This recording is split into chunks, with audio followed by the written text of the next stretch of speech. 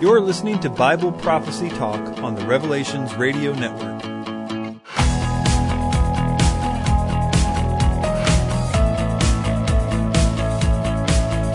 Hey everybody, welcome to Bible Prophecy Talk, the show that tries to look at Bible prophecy soberly and with a consistent hermeneutic. I appreciate all of you that have subscribed on iTunes or any other place that you can get the RSS feed. I've got a good show for you today, though it will be kind of a short one. It will be packed with information. It's a part of a project that I've been working on for the last few months. It's the debunking of the really popular right now blood moon theory. And that theory has just taken off. I mean, it is the most popular thing out there right now. And so I put together a lot of the information that I had previously said about the blood moon theory and put it into a cohesive whole. And I will play the audio from that in just a moment. But first, a few show notes. I released the Daniel commentary in book form, both in paperback as well as Kindle. So if you had followed along with the verse-by-verse commentary on Daniel, this book is really that commentary, but I've added a lot to it and really did a lot of editing and tried to really make it a quality book. So it's finally out in the Amazon store, so you can just Google Daniel, a commentary, Chris White, or something like that. And of course, there's going to be links on the website Bible Prophecy Talk as well. In addition, I have taken this opportunity of putting out this Daniel commentary to re-release the paperback for Mystery Babylon. There were a number of formatting issues and just some quality control issues that I really wanted to take care of. I have a tendency to try to put things out too quickly, as opposed to, and sometimes I skimp a little bit on quality. So I went back and really tried to make that a New Year's resolution, not just for these kinds of projects, but for everything, for podcasting and everything else, that I want to try to make it as quality as possible and stop trying to just throw things out there. So anyway, re-released the Mystery Babylon paperback at the same time that I have released the Daniel. Okay, moving on to discussions about this podcast and what the future of it will be really quickly. Bible Prophecy Talk is where the action is going to be for a while. Those of you that are listening to this on the Nowhere to Run feed, I'm taking a brief hiatus from that podcast and going to focus more energy over here. So if you are not subscribed to the Bible Prophecy Talk podcast on iTunes or wherever you get your podcasts, I would highly encourage you to do that, because I'm trying to really fast track a project that is something I really want to do, and that is it's going to come out chapter by chapter. I'm going to release it as a podcast as I go. I've got one in the can already, so it should be released pretty soon.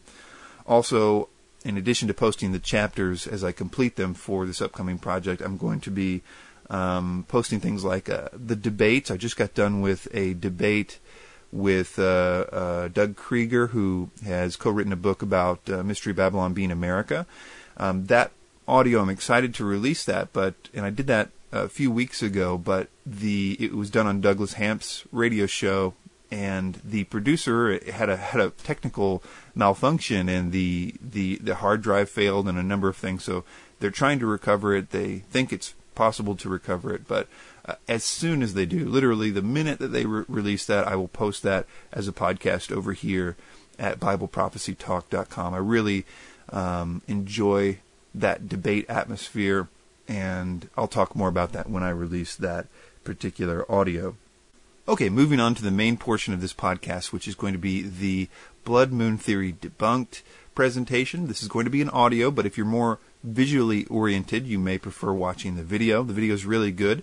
It was produced in part by my good friend Aaron, who has been really a great asset for me. He's a great animator and other things, and he's been helping me to produce higher quality videos, so I am really thankful for him.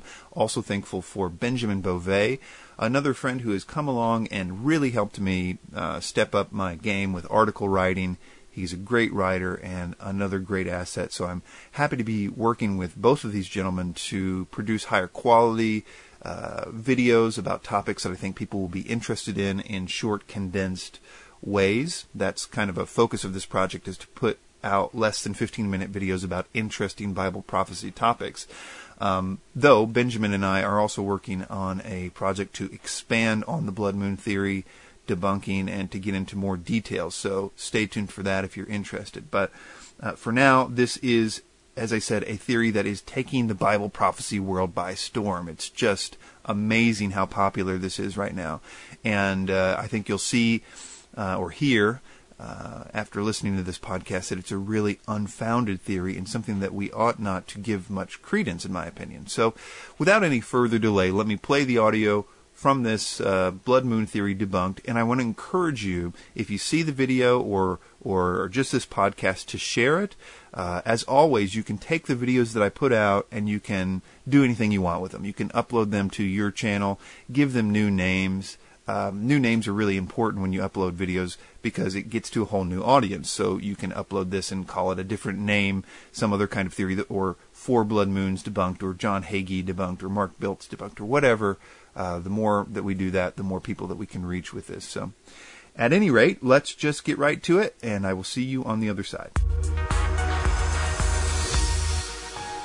There's been a lot of attention recently about the so-called blood moon theory originally conceived by Mark Biltz of El Shaddai Ministries. In fact, as we speak, John Hagee's book, 4 Blood Moons, which is basically a retelling of Biltz's theory, sits on top of Amazon's bestseller list. Let me first explain what this theory is for those of you that haven't heard it yet. Joel 2:31 says, "The sun shall be turned into darkness and the moon into blood before the great and terrible day of the Lord come." Mark Biltz wondered if this verse could simply be referring to a lunar and solar eclipse. Following his curiosity, he went to the NASA Eclipse website, which has a compiled list of all lunar and solar eclipses dating from 2000 BC to 3000 AD. Using the NASA site, Biltz saw that there were a number of solar and lunar eclipses in the future. The ones he focused in on were the lunar tetrads. This means a series of 4 lunar eclipses within a space of about 2 years. Biltz then compared the dates of these tetrads against the Jewish calendar. He discovered that many of these tetrads, as well as other solar eclipses, fall on Jewish feast days. Biltz wondered if such occurrences had happened in the past. He found 6 occasions in history that the lunar eclipse tetrads have coincided with Jewish feast days. Cross-referencing these dates with Jewish historical events, Biltz claimed the following connections between these tetrads and significant events in Jewish history. For example, he says that the tetrad that occurred in 1493 through 1494 corresponded with the Spanish Inquisition. He says that the tetrad that occurred in 1949 through 1950 corresponded with the 1948 War of Independence. And he says that the tetrad that occurred in 1967 through 1968 corresponded with the Six-Day War. Biltz and John Hagee suggest that because, according to this model, significant events in Jewish history have transpired around the time of blood moon tetrads, the upcoming blood moon tetrad of 2014 and 2015 will herald significant events related to biblical prophecy, citing that these eclipses are fulfilling the sun, moon, and star signs in the Bible. The question is, how does this theory bear up against biblical scrutiny and common sense? The answer is not very good. And the following are just a few reasons why. The first thing we need to critique is that what is being described by Biltz and Hagee is the same thing as what the Bible describes. The Bible speaks of the so-called sun, moon, and star sign several times. Here is an example from Revelation 6:12 through 13. "And I beheld, and when he opened the 6th seal, and lo, there was a great earthquake, and the sun became black as sackcloth of hair, and the moon became as blood, and the stars of heaven fell unto the earth, even as a fig tree casteth her untimely figs, when she is shaken of a mighty wind." Also from Matthew 24:29, "Immediately after the tribulation of those days shall the sun be darkened, and the moon shall not give her light, and the stars shall fall from heaven, and the powers of the heavens shall be shaken." Examining the full texts about this event show that in addition to the sun and moon going dark, the stars also go dark. The Bible describes this sign as a global darkness that covers the whole planet. Whatever this is, it will not simply make the sun and moon go dark, but also the stars in the sky. This is obviously something more than an eclipse. If I were to guess, it would have to be something in the atmosphere that blocks out the entire sky altogether. Or it could be a supernatural event that causes this universal darkness. The only way that Biltz and Hagee seem to get around this is by quoting Joel 2:31 most often, because in that verse only the sun and moon are mentioned. However, if you look 21 verses before this, you will see that Joel also intended his readers to know that the stars would go dim as a result of this event as well. Joel 2:10 says, "The earth shall quake before them, the heavens shall tremble, the sun and the moon shall be dark, and the stars shall withdraw their shining." It is also made crystal clear by God in Ezekiel 32:7-8 that universal darkness is what is meant here. It says, "And when I shall put thee out, I will cover the heaven, and make the stars thereof dark. I will cover the sun with a cloud, and the moon shall not give her light. All the bright lights of heaven will I make dark over thee, and set darkness upon the land, saith the Lord God." So unless Biltz and Hagee want to try to explain how these eclipses will make all the stars and every other light in the sky dark at the same time, then they should admit that what they're talking about is not the same thing as what the Bible is predicting. We also see from the other mentions of this event that it includes an earthquake. And as we've seen, John called it a great earthquake. Joel said, quote, "The earth shall quake before them." This is the same problem. This great earthquake is an integral part of the so-called sun, moon, and star sign. There is nothing about an eclipse, even 4 of them, that would cause an earthquake. In addition, it should be obvious to anyone reading the verses that we have quoted that these events occur simultaneously, on the same day and at the same time.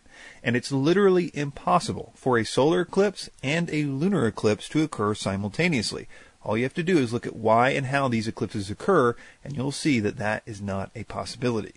So this theory in no way fulfills the biblical sun, moon, and star sign, but perhaps it's just a means of God to warn Israel of coming events. In other words, perhaps because, according to Biltz and Hagee, the last time these tetrads occurred near Jewish holidays, significant things happened to Israel, perhaps significant things will happen again in 2014-2015. So we are setting aside the idea that this has biblical significance and looking only to see if we should expect this tetrad to be a warning to Israel of some kind, even though it's not about prophecy. The first point, when reviewing the historical accuracy of Biltz's claim that Jewish history seems to converge with lunar eclipse tetrads that fall on Jewish feast days, we find that it's not very accurate at all. So the first thing that we need to do is examine Hagee and Biltz's assertion that these tetrads actually lined up with significant events at all. So often we simply take for granted that this is true, and as we will see, that would be a huge mistake. Did you know that there were actually 2 other tetrad events that fell on Jewish holidays that Biltz found in the NASA computers? Well, he did, but he doesn't like to say much about those because, even according to him, nothing significant happened on those 2 occasions. Right there, that should give us pause. Okay, so how do we know that this upcoming tetrad in 2014-2015 won't be another dud like the other 2 that they don't like to mention? Based on these numbers, so far almost 50% of these tetrads on Jewish holidays don't mean a thing, even by their own admission. Another point is that the dates of the historical events for which these tetrads supposedly correlate do not seem to correlate very well at all to the dates of the tetrads themselves. For example, the Spanish Inquisition actually started some 15 years before the 1493-94 tetrad, and ended roughly 350 years later. They try to give this some credibility by saying that what the tetrad is really connected with is the so-called Alhambra decree issued on the 31st of March, 1492, which officially expelled the Jews from Spain. But even then, the first eclipse didn't occur until over a year later, and the last eclipse over 2 years later. So unless you call being off by a year God's way of predicting something, then this isn't a match. The next so-called match is supposed to be when Israel declared its independence in 1948 and won the war for independence the same year. The dates of the 1949-1950 tetrad, again, didn't occur until over a year later, and didn't fall on any of the dates of Israel's victories, or on the day that the UN recognized them as a state, or any other significant date. Trust me, if there was any significance to the actual dates of these tetrads, you would have heard about it. But the best they can do is, as we will see in the next one, coming within 10 months of an event. So yeah, the last one they say occurred in conjunction with the 6-Day War. But in reality, it didn't start until 10 months after the war ended. And the last eclipse didn't occur until a full year after that. Again, these 3 obvious non-matches look even worse when you consider that they have already thrown 2 sets of historical tetrads in the trash because they couldn't find any historical events to match them with. So these 3 represent the best of the best, and that is pretty sad. So within 2 years is close enough for them. And nowadays, apparently, close counts not just with horseshoes and hand grenades, but also blood moon theories. If Biltz and Hagee are really suggesting that God uses these tetrads as a means of communicating to Israel about coming events, where were the warnings about the far greater and far worse events that the Jewish people have faced?